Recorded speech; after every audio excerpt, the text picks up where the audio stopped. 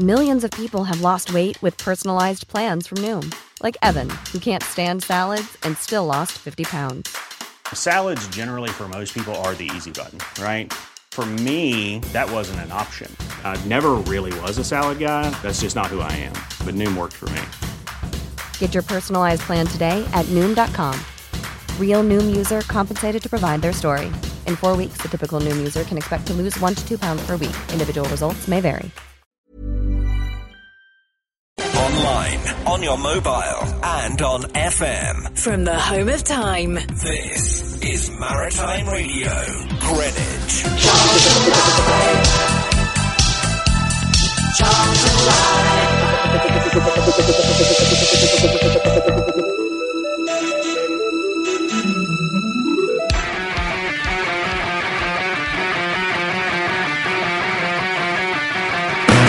China for free kick.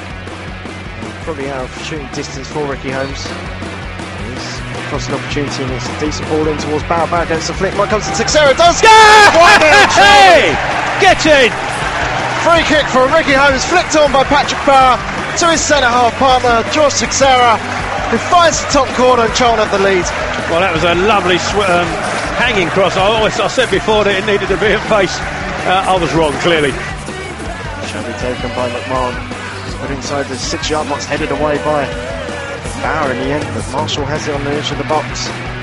Marshall will cut inside in the shooting opportunity. Marshall goes to goal, comes back off front, and there's the equaliser from the rebound. Dieng heads it home. Bradford pull the goal back. Holmes finds crossing, passes back to Ricky Holmes, gets towards the byline. Holmes drills it across Lee Novak. He got something on it, is a couple of yards out. Instead it's gone over. It was a difficult one to try and control. He thought he'd got enough on it. To his left is Lee Novak in a bit of space. Novak takes a touch onto his right foot. Novak will go for goal, drills it across, might hit. Oh! Tony Watt from yards out, it's got fired wide. Silverback, Holmes chips it forward, looking forward. Bauer and it's a head off! Straight to the keeper by Teixeira. Oh, he fancied him to score that. Holmes shakes to take the free kick, gets it in. That's a lovely swinging corner. How did that not go in? Still pinging in the 6-yard box. Cleared away desperately. Johnny Jackson takes it. Just over the bar by the skipper. That goes well behind, and that's time up here at the Valley. An absolutely pulsating second half. Charlton couldn't get it over the line. Tell your memories for £50 per year. A very good evening to you and welcome to Charlton Live here on Maritime Radio. As Tom and Nathan just finished their conversation just in time. Just a bit of admin for Saturday. My name is Louis Mendes. Welcome to Charlton Live, big match preview here on Maritime Radio. Joining me in the studio is Mr. Tom Wanlin, who's the administrator for Saturday by the sounds of it. Yeah, putting together our plans for Saturday. Where are you going? What booze are you hitting? Players.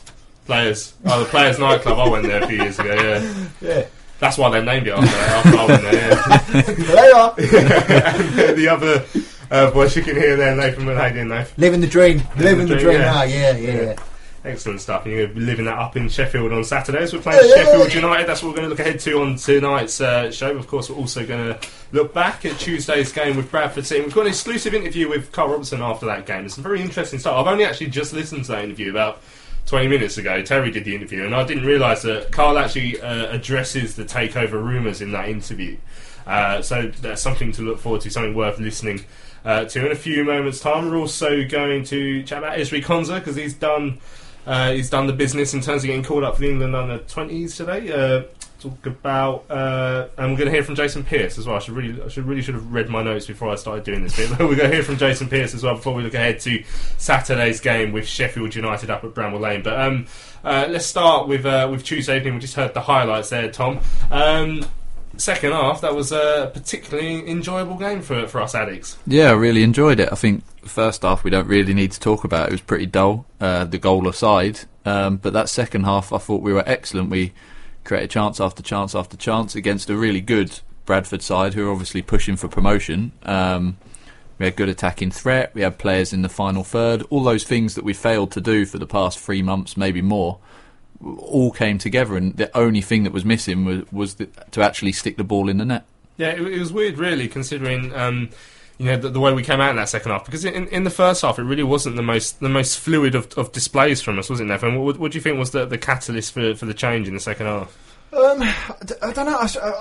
I said first half. I think we gave them way too much respect. Like I seem to say a lot. We gave them so much time, and I thought they had their game plan set out so well. They were dragging us so much when they got the ball out quickly out wide, and our sort of formation was just getting skewed and then cutting it back in, and we couldn't cope. But second half. I don't know. It must have done a good team talk because it was a totally different side. It was like the first half of the Scunthorpe game, wasn't it? It was like the polar opposite. But I mean, to get Bradford, they've only lost 5 games, which is the least of the division. I thought we were unlucky to not come out and win. But first half, I thought we were lucky to go in as a draw, let alone going in as a win. One up. We took the lead in not unlikely circumstances because Josh Teixeira is certainly popping up with a lot of goals at the moment, but certainly against the run of play.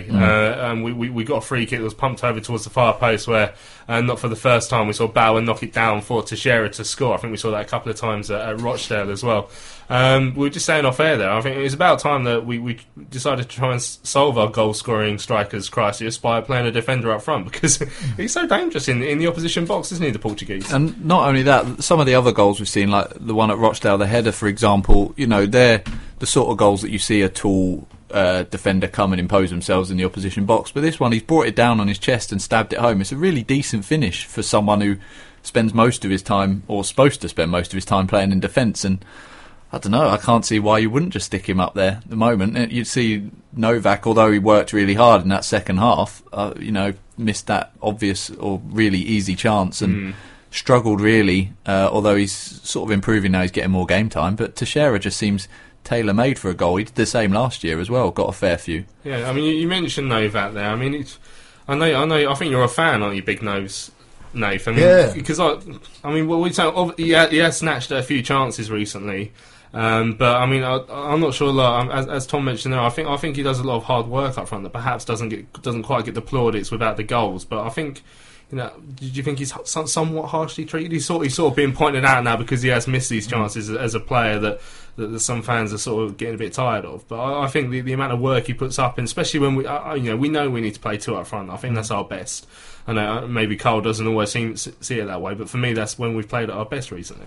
Yeah, I agree in a way. I mean, at the beginning of the season, obviously, he started and it looked like, him and Nicky started forming something, and then he got injured, and then he come back, and then he couldn't get in the team, so then he didn't get the minutes, then he looked unfit. But now he seems to be getting better with every game. I mean, Tuesday he done okay. I mean, obviously, the 2 games previous, I thought he was brilliant. I think he just needs those run of games, and which he's getting at the moment, which, is silver lining when Josh gets injured. But, I do think he's not unharshly treated. I mean, he has missed a few sitters, but let's not, he scored an important goal at Fleetwood. He scored an important goal at home against Chesterfield. Yeah. So, I mean, he's a good player. I just think he needs games, and I mean, at the end of the day, he's getting in those positions where he's missing the chances, whereas before, say, 3-4 weeks ago, we weren't even creating chances, let alone missing them. So, I mean, it's a step in the right direction. I'm not sitting here saying he's blooming Aguero or whatever, but, he's a good player. I think he's getting better as the games he gets now. So don't forget he got 13 goals for Chesterfield in this division last season. Now, so we had taken what seemed like an unlikely lead at the time, but we couldn't hold on to it until the interval. And I mean, Declan Rhodes he spilled Marshall's shot there, isn't he? It's come out to Dieng. He's just headed it home. But I know it was a sort of a strong effort from Mark Marshall and a low one. But did you think Rudd? He really should have held on to that for me. Yeah, you could see his frustration after the goal went in. He was really disappointed in himself, and rightly so, because I think a keeper of his quality, he'd expect to save it. As you say, it came through a lot of bodies, and it bobbled, I think, just in front of him, but he's still got to hold on to that. And it was, like Nath said, I think we would have been very lucky to go in 1-0 up anyway, because I think on the balance of play, Bradford probably deserved, at the very least, to be level. But it's so frustrating to concede in that way when we had kind of snatched that lead. It would be nice just to get in at 1-0 at half-time, and the team talk probably would be slightly different. But then, if that had been the case, who knows how we would have performed second half. So it goes both ways, I guess. But yeah, it must be frustrating for him. I mean, I even saw a few calls on I don't think we've had any emails on this subject, but a few calls for people saying they'd prefer to see Dylan Phillips coming back into the side now. What do you think about that? I can understand why, because I think the last you're 2 biased games, because you're mates. No, but I just think I think there's going to come a stage where Dills is going to be saying, you know, Robbo, like, when am I going to get a go? Because I think at the beginning of the season it was all set for him to go out on loan again, and then obviously it didn't happen. But I think, yeah, he's got well in his rights to ask, but I don't think it's going to happen. While, you know, because Rudd is a good goalkeeper, and he's made a couple of mistakes. But yeah, who knows? Maybe Dills will get a chance before the end of the season. I imagine he will. I think it depends on whether we're planning to bring another keeper in for next year as well, or rather, who that other, is the new keeper coming in going to be first choice? Because if he's not, and they're planning to get Phillips in and playing more games, give him a run towards the end of this season, because obviously Rudd's going to go, and that gives him a bit more experience ahead of next year. I mean, how old is Dylan now? Must be about 21, is he? Yeah, he's still quite young. So, but I think he needs. He had that season out in Cheltenham, didn't he? But I still think he needs another full season in a league. In a league, sort of. Not saying he's not good enough. I think he's held his own. He could have that season with us anyway. Yeah, couldn't he possibly could. I mean, and I think it will be down to Robbo, which if he does go. But yeah, no, I think when he came in, I think he did put well. Good shift in, and we went through that run when we played Sheffield United last time and Bradford, you know, and we done quite well against them. So yeah, so I think he will be knocking. I think especially if something happens Saturday. Right, so that second half kicks off, and you know, we look at a much improved team. I mean, Patrick Bauer came into the press conference after, and I think we asked him what the difference was, and he pointed out that he felt it was the manager's motivational talk, and I think there was something interesting Carl had mentioned in the press conference about how they were showing a video of something at half time. So from the game at half time of Crofts, I think he said Crofts not getting close enough to someone. And they said they just wanted to change. That's harsh. They just wanted to change the way change the way that things were, and I found that interesting because I do wonder if just what he said at half time did have that effect, because we certainly looked a better outfit in the second half, and Andrew Crofts had a shot from way out and nearly caught the keeper sort of unawares, and we saw a few chances in that second period. I thought, yeah, that second half, as I say, I thought we were brilliant. That's the best we've played in a long, long time. And you had obviously the Novak miss, and then Watts miss. Jacko hit the bar. Was it Tex who had the header from inside the 6-yard box straight at the keeper? As you say, that Crofts sort of speculative shot. We had so many chances, and it's a long time since I've seen Charlton play like that. And as I say, against such a strong side, so I don't think that's a coincidence. Something they said or saw at half-time made them change their attitude, certainly to the whole game, and we just played with so much more freedom. And as Nath says, we stopped giving them so much respect and kind of took control of the game. I mean, because obviously when we played Bradford City away from home this season, we also played quite well. Do you think there is something about us playing our record against the top 5, top 6 in this league is surprisingly good, considering where we are in the league table? Yeah. Why do you think that is? Do you think we're better off at the teams that come out at us? I don't know. I think we've only lost to Millwall in the top 6, haven't we? So I mean that doesn't count. There's no way of changing it, is there? So. But yeah, possibly. But I mean, I was talking to a couple of Bradford fans before, and they said we're the best team who went up there, and they said you should have won that game by far. You were the best team that we've seen at home, and they probably were saying it again after the second half. So maybe the shackles do come off a little bit when we play the home, the top 6 where we've not really got anything to lose, or maybe it's a case of when we're playing teams who really do sit deep and we can't really penetrate them. Maybe that's more of we're suited to teams coming at us a little bit more instead of Bradford coming to Charlton and going right 11 behind the ball, which they'll never do. Maybe that's the case. I don't know, but it's amazing, incredible how we have dealt with quite a lot of the top 6. Apart from Sheffield United first half, where they absolutely battered us. Apart from that, it's just a weird one, isn't it? But maybe that'll stand us in good stead. And Stuart McCall, the Bradford City manager, did come into the press conference after, and he said something along the lines of, at half time I wouldn't have taken a draw, but at full time I was happy to hear that full time whistle after that second half. So he obviously showed how much pressure Charlton were putting on. I thought the atmosphere, even though there can't have been more than 6,000 people in that football ground. I mean, the Bradford City fans were great, especially during the first half, but the Charlton fans in that second half, as we were building that pressure, honestly, they made more noise than we've heard it sometimes with bigger crowds here. I thought it sounded superb. It was amazing, and obviously having commentated the last couple of games and sitting up in the West Upper, you see how few people there is in the North Upper, because usually I sit North Lower. I had no idea how few were up there. Obviously it's quiet, but I just assumed that was down to the run and everything.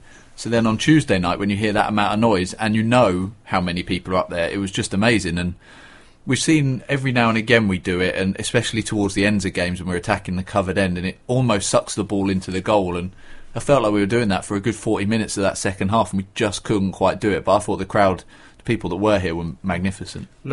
Sorry, go on. No, just that. I mean, it was like the Scunthorpe game. It shows what can happen, how your performance changes, and just your endeavour and your determination when you put a bit of effort in. It's just amazing how much extra you win those.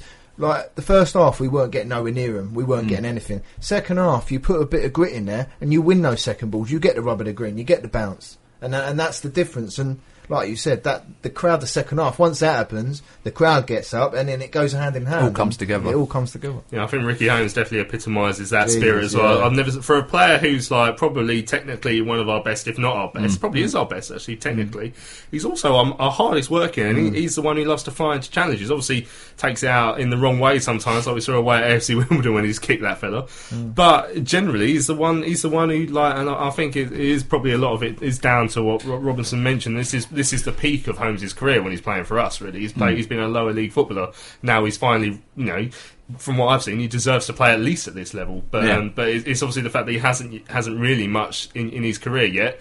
That stands him in good stead. Good evening to Marion, by the way. So she's listening. I hope you're enjoying it, Marion. We did have another injury setback though, and it's one of the men who's been in and out with injuries and suspensions. Lewis Page and it sounds like a nasty one on his hamstring. It didn't look good at the time, and that's another setback for the start of his Charlton career. Yeah, not just for the team, but for him. And I think he's someone who struggled early on in his career here, partly down to the fact that he's been in and out of the team, but I thought the last 2 or 3 games he's really improved. I don't think he's brilliant by any means, and I still would have Chickson there with a fully fit squad. I'd have Chickson as first choice left back, but what he has done the last 2-3 games is started to break forward when he's got the ball and he's got a bit of space in front of him, rather than checking back and passing back into his centre defenders.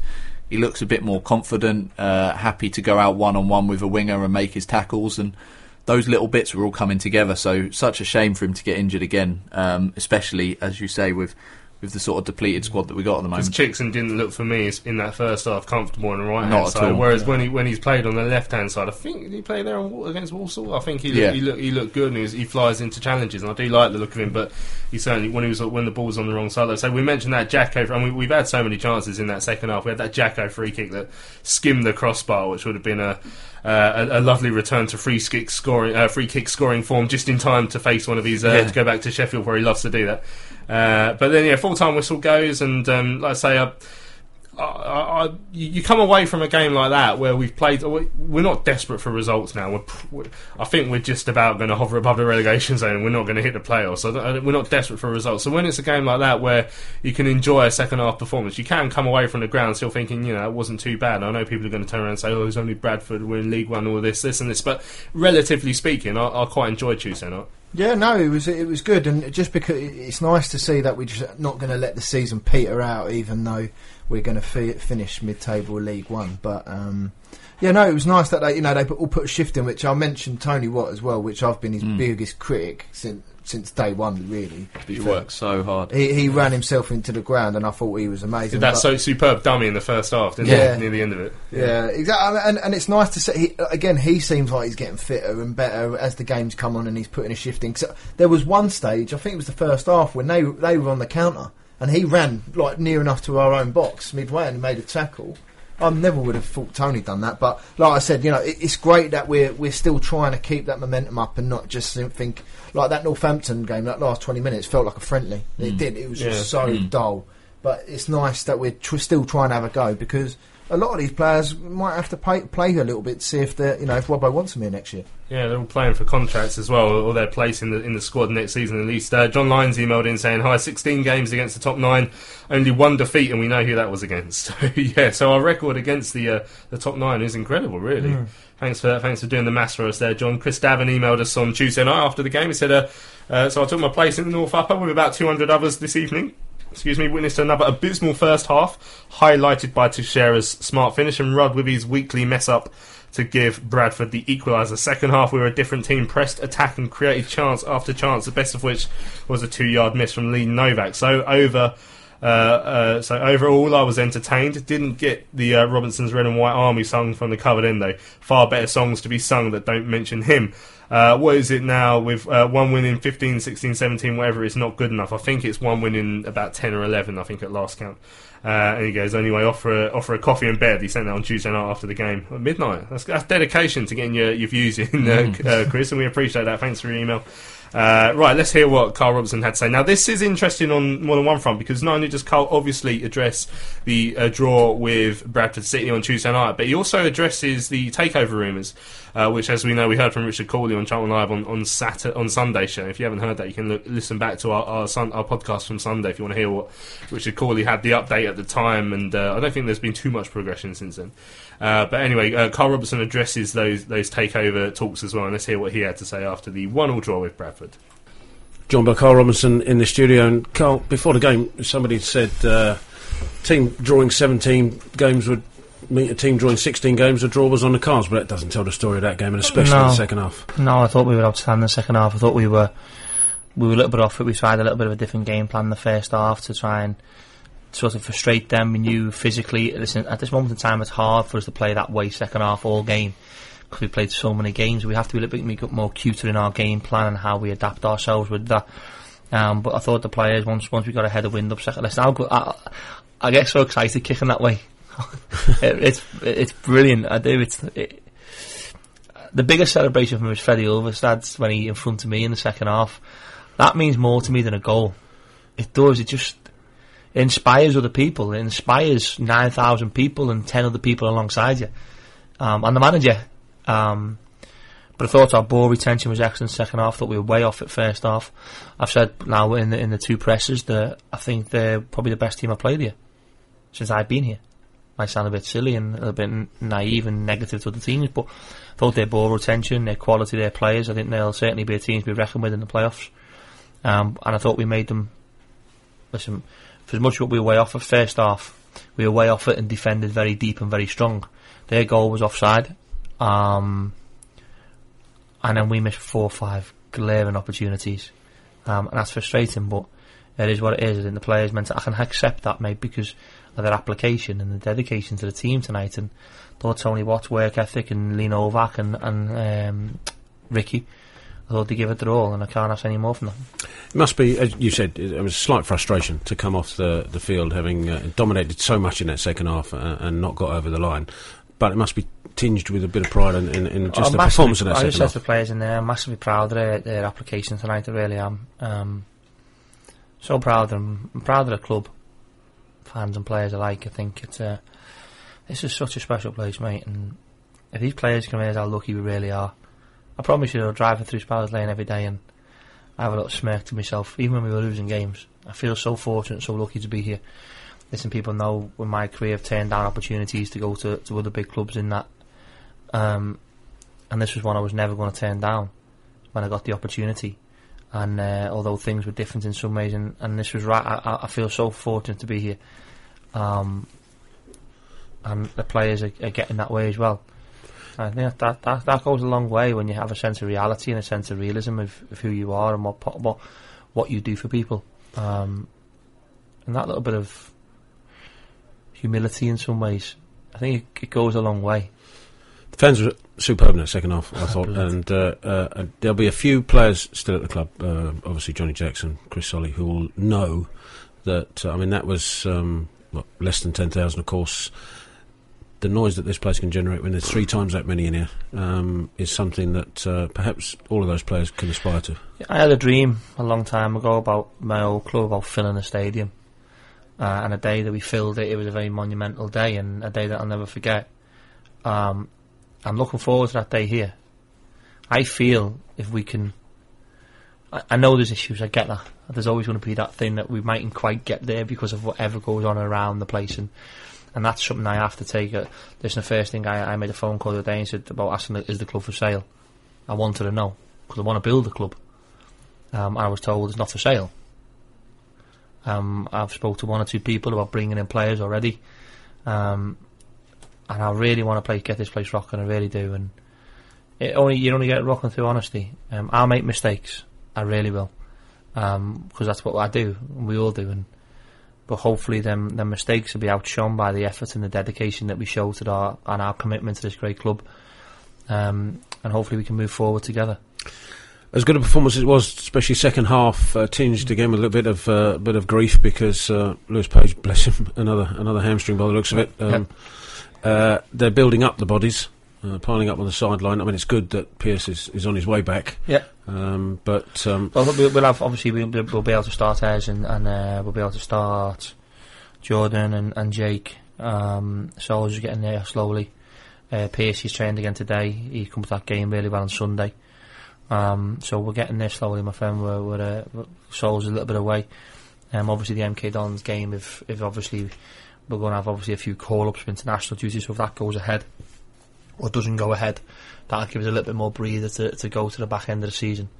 We've still got to get a few more wins under our belt and accumulate them points, and then we can focus our attention on a promotion and an exciting time, because I really, really, really, really want to.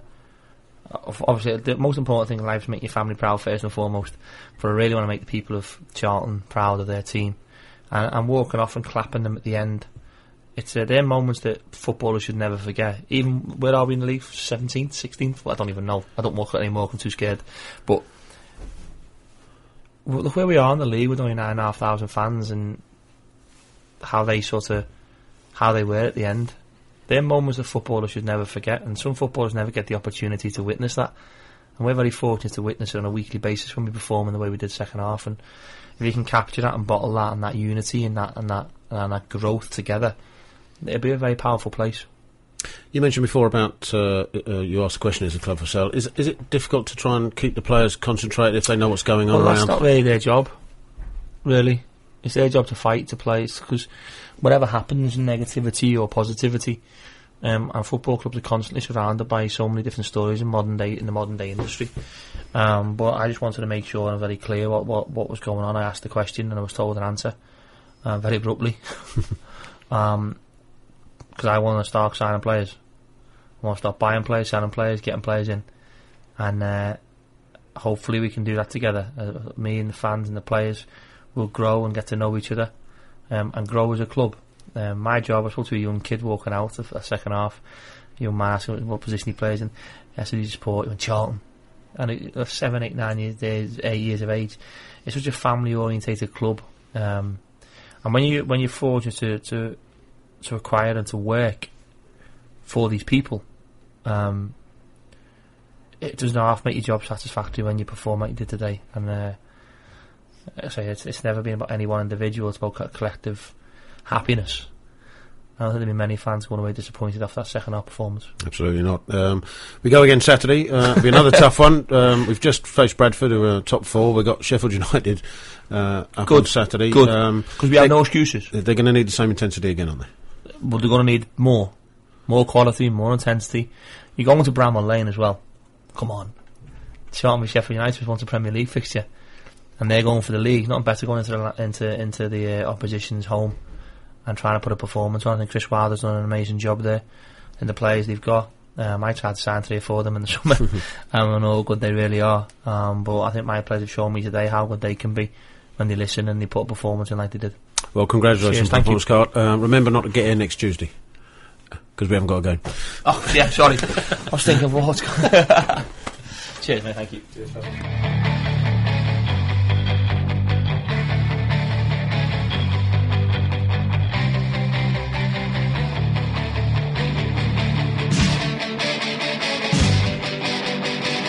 Johnny Jackson! It's in! Yes! Get it! Johnny Jackson! Woo-hoo!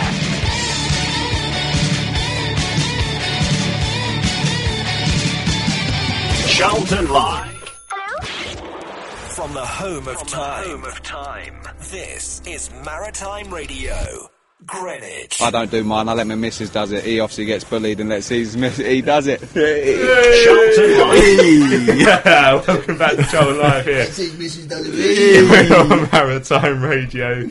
That was Carl Robertson speaking after Tuesday's 1-1 draw with Bradford City. Now he addresses the takeover rumours. Now the news has been coming out in dribs and drabs throughout the week, so we know. I was trying to think what's out in the public domain now. So we know that we've been told that David Joyce, the finance guy, has been asked to go over to Belgium. We've heard that. We've heard about the room here at the Valley, which is apparently full of financial documents, which suggest, I mean, that's the sort of thing you get together when you're about to do due diligence, which is a word I've been practicing saying all week. What else do we know? The rumour that Roland was softer to it now. Set this little sign outside. A little sign outside. If anyone's on Twitter this morning, someone put up a sign outside the Valley that said "for sale" in Dutch. But obviously Carl's come out and said he's been told it's not for sale. I mean, again, do you read too much into that? Nah, not really. I think that they're not going to come out. I think you guys said it on Sunday. They're not going to come out and say we're for sale, because it just negates their whole position in terms of the wholesaling process. And if anything was to then fall through, it sets them up for even more scrutiny if and when it didn't happen. I think the rumours that are circulating, look, there must be something going on behind the scenes. How close it is, obviously, we can only speculate. But to be honest, I'm just not really expecting to hear anything concrete until it's almost done, basically. I hope that. Ryan Reynolds here from Mint Mobile. With the price of just about everything going up during inflation, we thought we'd bring our prices down. So to help us, we brought in a reverse auctioneer, which is apparently a thing. Mint Mobile Unlimited Premium Wireless. How to get 30, 30, how to get 30, how to get 20, 20, 20, how to get 20, 20, how to get 15, 15, 15, 15, just $15 a month? Sold! Give it a try at mintmobile.com/switch. $45 up front for 3 months plus taxes and fees. Promo rate for new customers for limited time. Unlimited more than 40 gigabytes per month. Slows full terms at mintmobile.com.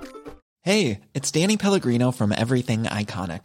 Ready to upgrade your style game without blowing your budget? Check out Quince. They've got all the good stuff, shirts and polos, activewear, and fine leather goods, all at 50 to 80% less than other high-end brands. And the best part?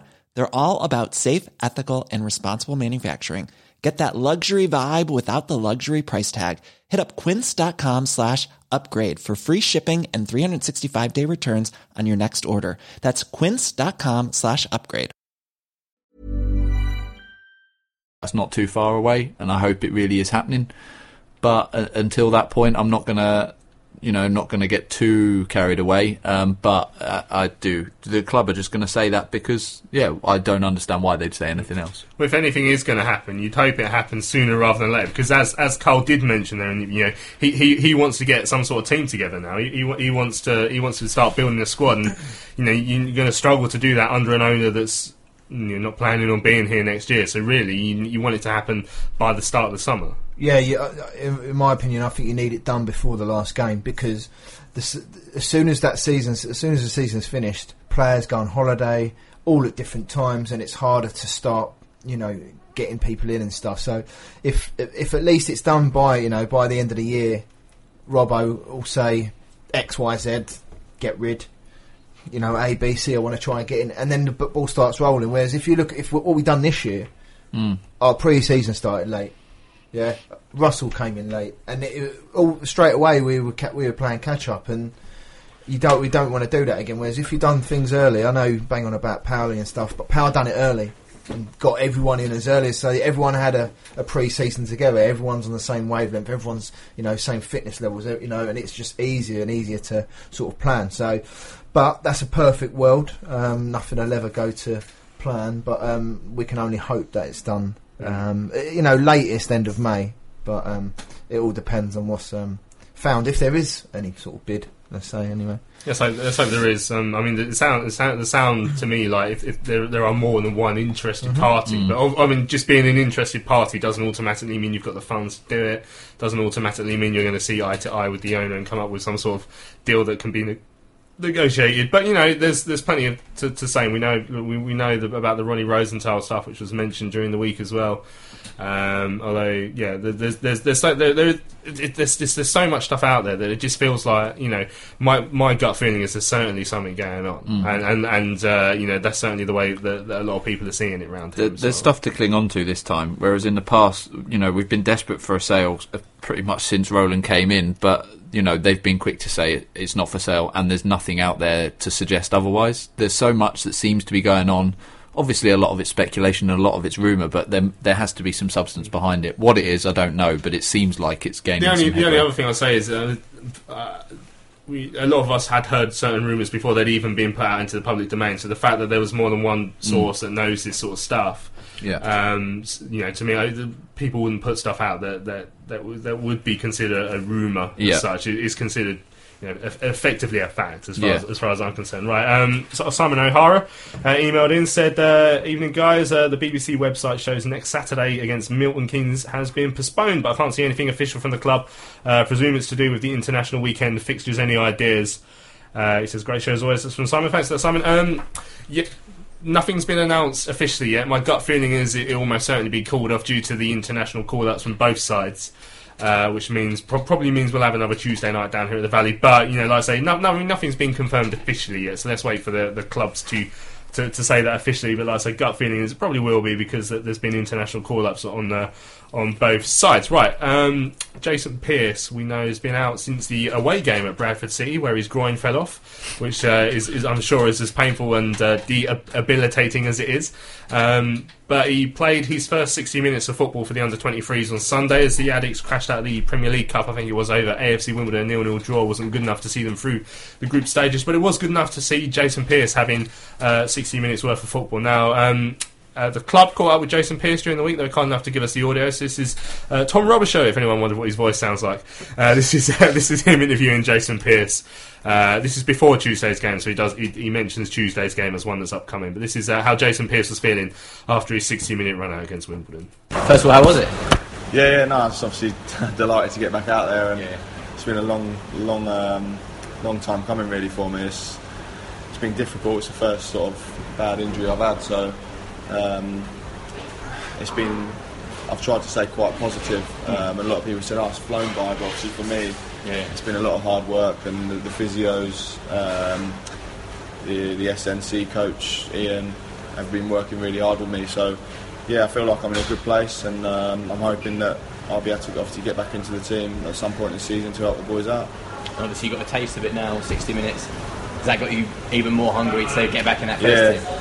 Yeah, I've sort of been knocking on the gaffer's door saying I feel like I'm ready. But obviously we've got 2 games coming up. Obviously I think Tuesday comes a little bit too soon for me, but potentially I could sort of try and get on the bench for Saturday. But because I've been out a long time, I need to get some minutes under my belt for the under-23. So I think there's a potential game next Monday which I could play 90 in. But no, it's just to see how things go. I'm just sort of taking it day by day now and trying to do the right things and making sure I'm ready to get back in.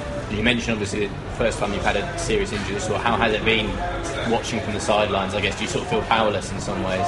I mean, it's difficult. I'm someone that I hate it, to be honest. I like to be out there, but it's been good, like being able to support the boys. And you sort of see it from a different angle and perspective. Obviously up in the stands you can see everything differently than when you're out there. It's a lot more difficult. So no, it's been difficult, but obviously as you get closer and closer you want to get back in there. So but no, I think the lads have been good with me, like they're sort of saying when you're back. So no, it's been nice, but no, I've worked hard and I can't wait to get back. I heard you were excellent yesterday. Did you have any issues or concerns or anything like that when you were playing?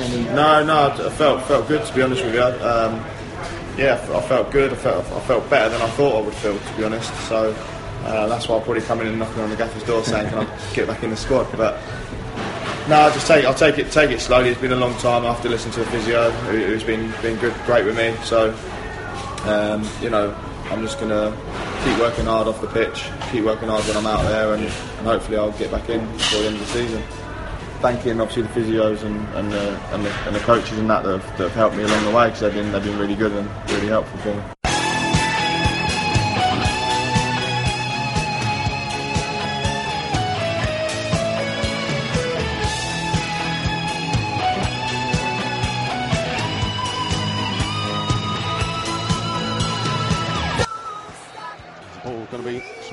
Into the box, it's a flick on from McGuinness. Oh,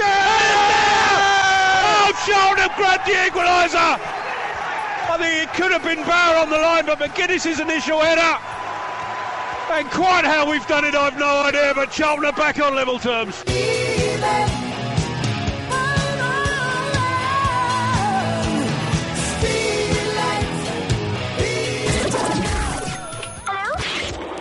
From the home of time, this is Maritime Radio, Greenwich. Some people think I'm bonkers, but I just think I'm great. And I'm just living my life, there's nothing crazy about me. Charlton Live. Hey.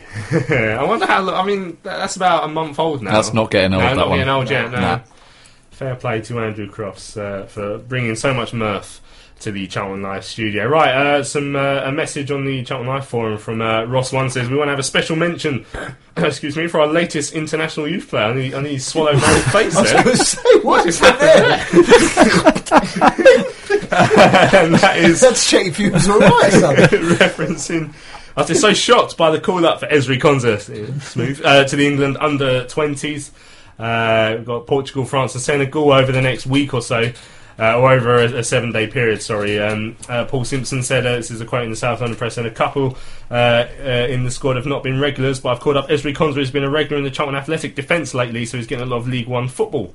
You know, I mean, we've known that Ezri is a prospect. I remember when I first saw him playing against Brentford in the PLD2 final a few years ago, and I remember thinking, oh, he looks a player. But are you surprised to see him called up to England so early, or just what he deserves, I guess, really? I think if you're playing well, no matter what sort of level it is, if you're playing professional adult football, you know, week in, week out, I think, I mean, to get recognised for England, because obviously he's played, he played below that, didn't he? Did he play under 18s or anything like that, 19s? No, is this his first ever? This is his first one, isn't it? That's what I mean. So, I mean, look, Addy started early, didn't he? And then got called up. So, I think, yeah, he's deserved it. But be interested to see where they put him. If they put him at centre-half, if they put him in the middle. Because he's played both, hasn't he? And he can play right back as well. So, but no, well, it's starting to get to a stage now where we sort of expect all our young players to get called up for England nowadays. It's it's just a trend, really. It just happens. Well, Jay De Silva's been called up to the England under-19s as well, because I've heard that. I mean, the scouts must have seen him sitting on that Charlton bench and thought, wow, get him on the England under-19s bench. I mean, we joke. I mean, Jay De Silva is considered quite a really good prospect. I mean, and he's a player there's just so many question marks over why we don't see him more often. And we've seen him twice now in the last few weeks. Shrewsbury, and he came on Tuesday, didn't he? You just wonder if he might even get a chance now. Maybe either, you know, because I mean, Page is injured again. If we're going to have to play Chickson at right back to fill in for Solly, then why not give De Silva a chance? I think so. I thought he looked all right as well when he came on Tuesday. And as you say, the rumours were when we got him that he's a bit of a hot prospect and there's a lot of good things expected from him. As I say, I thought he did all right Tuesday, and as with some of the other players, he's only going to improve with minutes under his belt. So I personally, the difficulty is that then if Chickson's on the right, I'm still not that happy with that. If Pearce comes back, I'd like to see Konsa out on the right and Chickson on the left, but if not, then I think maybe De Silva's worth a go. We had a couple of tweets in before the show, by the way. Mark the Taxi talking about the Tuesday's draw with Bradford, said would have taken that before the game. However, again, if we took our chances, we would or indeed should have won, but performance was so much better. And then Dwayne says, I 100% hope that we have a new owner for next season, because nothing will be achievable without the fans on side. He also tweeted me personally saying that if he saw a new owner, he personally, I think, would like for Carl to be given the old elbow. Which is interesting. I mean, you do get when new owners come in, sometimes they do often bring in their own man or want to change managers. So if anything did happen, it would be interesting to see how it stands with him. Now, on yesterday, there was some sad news. The former director and vice chairman Mike Norris passed away, but he played a very big part in the club coming back to the Valley. Also before our time, but played a big part in the club coming back to the Valley in '92. I think he with Roger Alwyn, he helped to purchase the training ground in '87, the freehold to the Valley in '88, and then in June 1988 the club itself. So there you go. Obviously, slightly before our time, but if you saw some of the respect he was getting on social media from fans who are slightly older than us, you can tell that he's obviously played quite a big part in getting back to the Valley, and we wouldn't be sat here today if it wasn't for people like him. Yeah, he's not someone whose name I knew until I read that sad news today, but as you say, when you then go in and read the story and find out just how much he did for the club, it's one of those that you've got to be thankful for people like that who came in and did what they did at that time. And obviously a sad time for friends and family, but I guess from a Charlton perspective, all we can do is thank him for his part that he played, because as you say, if it wasn't for him, we the people around at that time, we wouldn't be here now. Yeah, it's very strange. It's 25 years anniversary of Back to the Valley this December. It'd be funny if that happened to coincide or with the anniversary of something else getting sorted out around here. That'd be nice. Right, let's hear from Carl again. He's don't listen to Charlton Exile. He's got a preview the game with Sheffield United on Saturday. It's quite a long one, but I was thinking of cutting this down a bit, but then the last line really makes me laugh, so it's worth listening to Carl previewing Saturday's tough game up at Sheffield United. Talking to Charlton manager Carl Robinson ahead of Saturday's trip to runaway leaders Sheffield United. Carl, Saturday's match is one of Charlton's 8 remaining league fixtures. With the countdown to the end of the season well advanced, are you already preparing for the next campaign in terms of personnel? Yeah. We've been doing that for the last month in some ways, and trying to meet people and trying to get one or two things sorted out. As for the players who are internally in the building, I'm not going to that they're on hold in some ways till we get to the right level that we think we can start and pushing out one or two things internally. So yeah, it's always been a case of ever since I walked in the building, it's where we're going to go and how we're going to move forward next season. But then there's a very small matter of games in the middle of that, which is just as important, because the immediate future is obviously one of trying to win games, and we've not done enough for that of late. And it's important that we start trying to turn that corner and turn some of these draws into wins. Could we see a new look Charlton come August? You will, yeah. You will. Listen, but said to the players who are already here, listen, the way they perform at the moment in the last 3 games has been excellent. Just need to take our chance when they come along. And if we can get this team fitter and this group stronger, we'll certainly be a team to be reckoned with next year, 100%. So that's when you look at, it's took a number of clubs, i.e. Sheffield United, for instance, 5-6 years to get to where they've got to today, and 5 or 6 difficult years. I don't want to be in that predicament. I want to make sure that we can turn that corner immediately and get ourselves back to the Championship, and that's the aim of everybody involved in the football club. I know it's only March, but have you earmarked the players that you'd like to see here next season? Yeah. There's a number of players, yeah. Can you elaborate on that with the number? I think there's going to be, ideally there's 10, 11 players that we're looking at.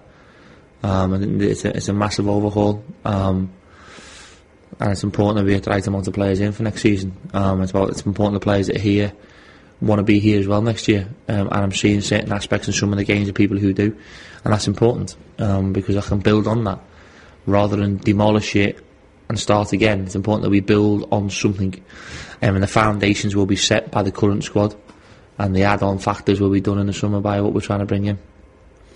So it sounds as though you've got a fair amount of room for manoeuvre on bringing players in with regard to budget. The budget's outstanding. They can't have any excuses.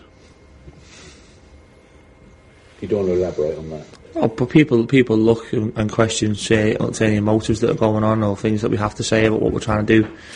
The budgets are very, very, very well. It's more than competitive at this level.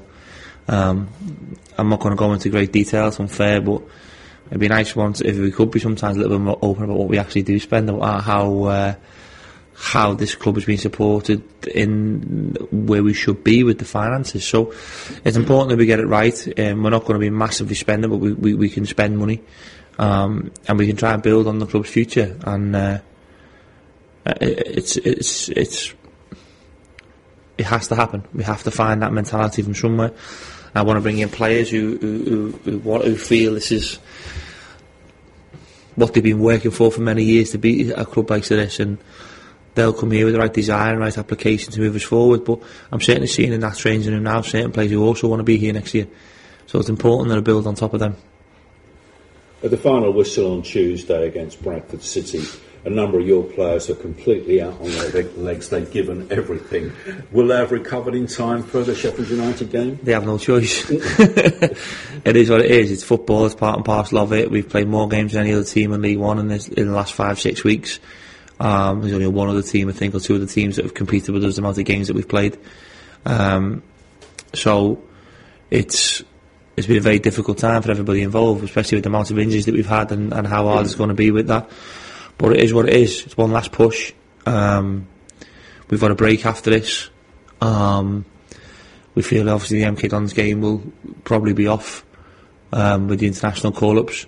So we have a 2-week window for them to recover and rest, and gives me time to test these players and do some testing for the summer, which I very rarely get the chance to do. So it just shows it's not just about the forward planning about what we bring in, but the forward planning what we already have in here. And any player we do like to sign, I'd like to try and get that done before they go away on holiday, so I have guidelines of what they can and can't do when they come back. So it's hopefully it's one last push, and then we've got a little bit of a break, then we have another big push in the back end of March and through April. Will you have players back on Saturday to bolster your ranks? No. Listen, like Jake and Ez will be a lot closer to maybe possibly starting. Jordan will be fitter, obviously. There was 3 of them on the bench that meant to have only a minimum amount of time. So they'll be probably the only ones, really.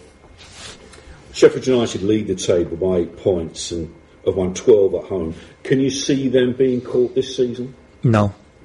Not at all. I think Chris has done an amazing job. I think the players he brought in this summer, a number of them I would love to have taken myself, but they managed to get the players. Or the recruitment was superb. I thought the manager's mentality when he walked in the door for the type of players that he wanted, they all replicated each other, all the similarities in the personalities, and it looked from afar that he was bringing a very strong and hungry young team together, supported by some older players. Then in January he did what all good managers do, they consolidate the positions by bringing like Hansen in, and good players from other clubs like Jay O'Shea, who's from Chesterfield. So they brought in players at certain stages. They brought in Duffy in the summer, who was a very, very good signing. Sammy Cruthers they brought in January, as we know. They brought in some really talented back players in O'Connell and Ebanks Landell, very, very talented. They've always liked Basham. So they built on the certain players, and what they've been able to do from there is build up a head of steam, and the Auto Bramwell Lane, the fans are outstanding. The support that they give to their club is superb. It's something that I'm jealous. We're jealous because that's where we want to be, and that Saturday has got to be our mental picture in what we go into next season with, and that's where we want to be this time next year, and that's our aim, and that's our common goal. And I tell you, all them Sheffield United players have worked so hard to get to where they've got to. When you look at Sheffield United, we've drawn at home and now we're playing them away. Second is a Bolton. Beat them away, drawn with them at home. Fleetwood was 2-2 away. We should have beat them at home, but drew at home. Scunny, I think you drew at them away, is that correct? And then we beat them at home. So 5 of the top 6 we've not lost to, home or away. Okay, there's too many draws in there.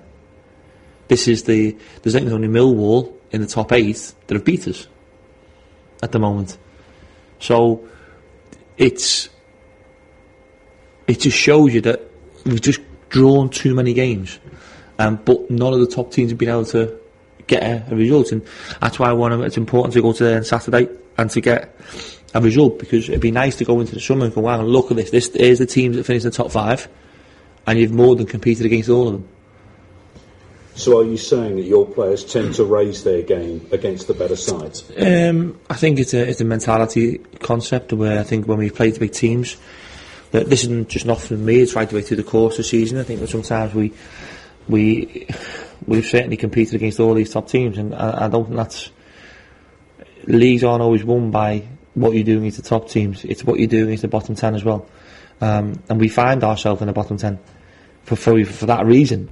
And I've looked at every eventuality, I've looked at every different component to what we've tried to do to build on for next season, and one of them is to turn some of these draws against the top teams into wins, and to certainly beat the teams in the bottom half of the table. We have to do that, have to have more of a forward thing. You see, how it was second half on Tuesday is how we should be attacking teams, how we should be pressing, how we should be in the face, and how we should be playing forwards on the front foot. Listen, chances will come and go. We'll take them one day, because we have the quality within the group to do so. So, yeah, it's going to be a very difficult game. We know it's going to be one of the hardest games of the season, but we've got to be ready for it, and we've got to make sure that we're prepared for the fight.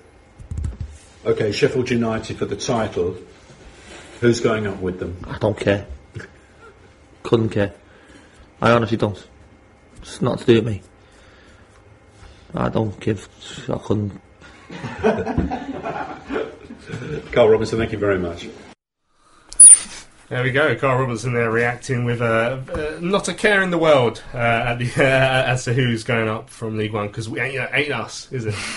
Even though it's not going to be officially announced to tomorrow, I just noticed the club are now emailing round fans telling them that the MK Dons game is going to be postponed to cancel their meetings with Katrine. So someone I follow on Twitter has just had an email from the club saying that the game's off. So official announcement still pending, but email announcement's gone out to those who are having meetings with the club. Right, Mark tweets in saying Carl wants 10 or 11 players at the end of January. I swear he was only needing 2 or 3. Maybe planning for a major injury crisis. Well, I guess, but you know that with a complete turnaround that you have in the summer, which we always have every summer, but one that when you're looking to build a new squad, you are going to have more players than just a January, which I was hoping was going to be a January top-up.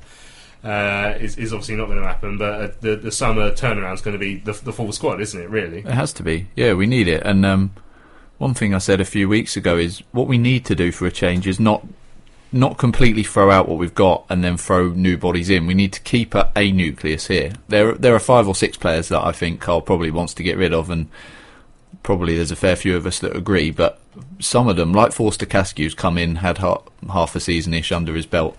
People like Solly and Jackson are still going to be around. Page has had a bit of time under his belt. These players need to stay as well.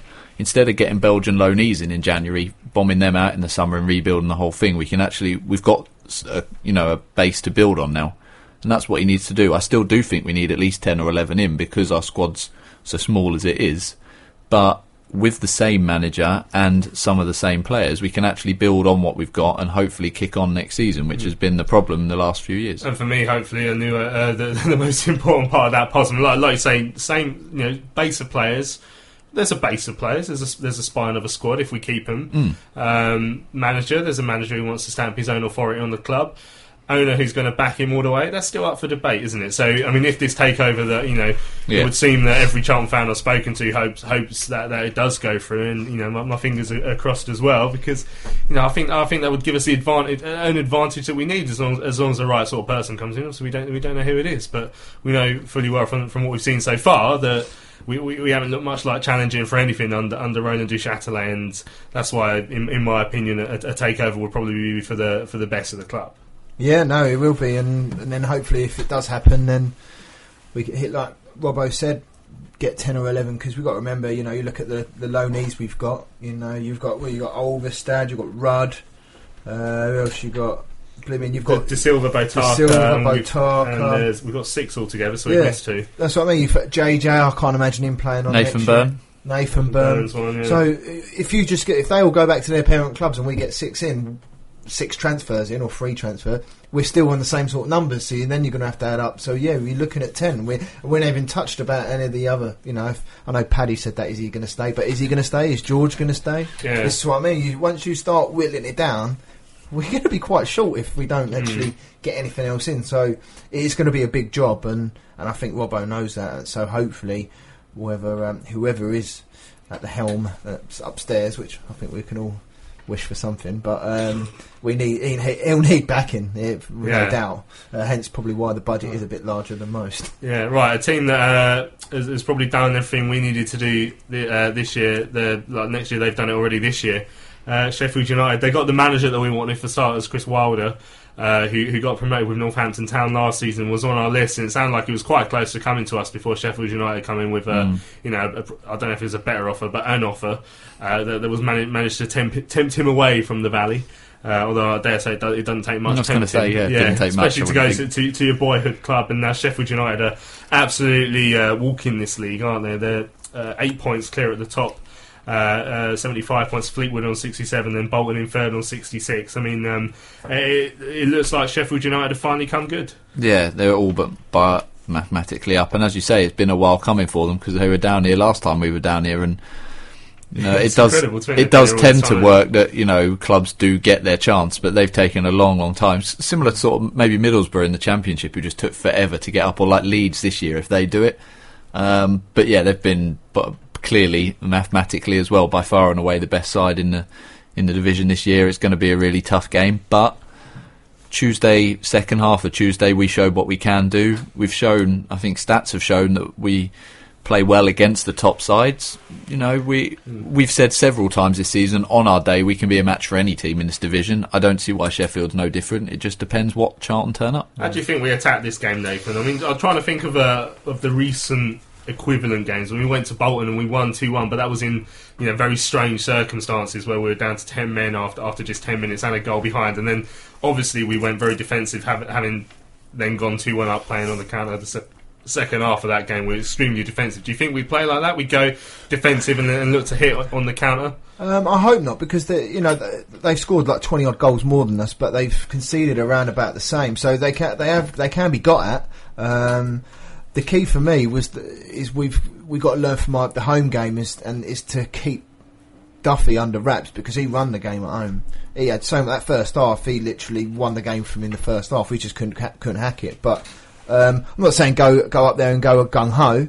But what have we got to lose, really? I know we are sort of in a relegation scrap, really. Yeah. But I wouldn't just sit there and have 11 behind the ball. No, I wouldn't. The only thing we're talking about whether we're safe or not. I was just looking at the league table. It's just Port Vale's 3 games in hand. Just have me ever so slightly nervous, because we're 9 points above Port Vale, where they've got 3 games in hand, and they're sitting in 21st, so the top of the relegation zone. They're in the relegation zone. The team above them are Oldham with 43. We're only 4 points above them. So now, if Port Vale win their 3 games and get the 9 points, or if they just get 5 points to overtake out of that 3 games, just to overtake Oldham, that means we're now 4 points above the relegation zone. So it's just that 3 points is always is playing on the back of my mind. But anyway, let's have some predictions for Saturday's game. Well, again, all 3 of us are going. The Charlton Live Jolly Boys outing. The last few games that Sheffield United have played have been a 4-2 win at Swindon, a 3-2 win at Oxford United, and a 3-3 draw at Rochester. There's goals at both ends of the pitch. What do you reckon, Tom? How are you feeling it? I'll take a Desmond. Yeah? Yeah, so I'll go with that. Archbishop Desmond 2-2. We'll be lucky to do that, but yeah, let's go with that. Yeah. 2-2. I'm going to go 1-0 Charlton. Based on the complete opposite of what you just said. Yeah. So I was going to go Desmond, but then I thought I don't want to go 3-3 or another 1-0, so I'm just going to go for a Jacko free kick 1-0. Nice.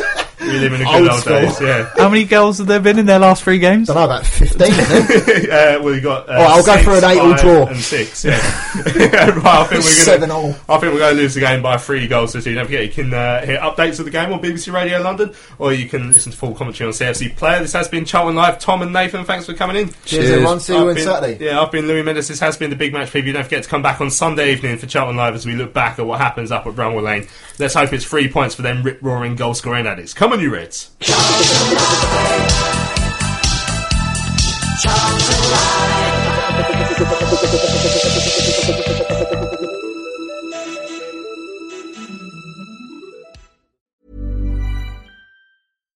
When you make decisions for your company, you look for the no-brainers. And if you have a lot of mailing to do, Stamps.com is the ultimate no-brainer. It streamlines your processes to make your business more efficient, which makes you less busy. Mail checks, invoices, legal documents, and everything you need to keep your business running with Stamps.com.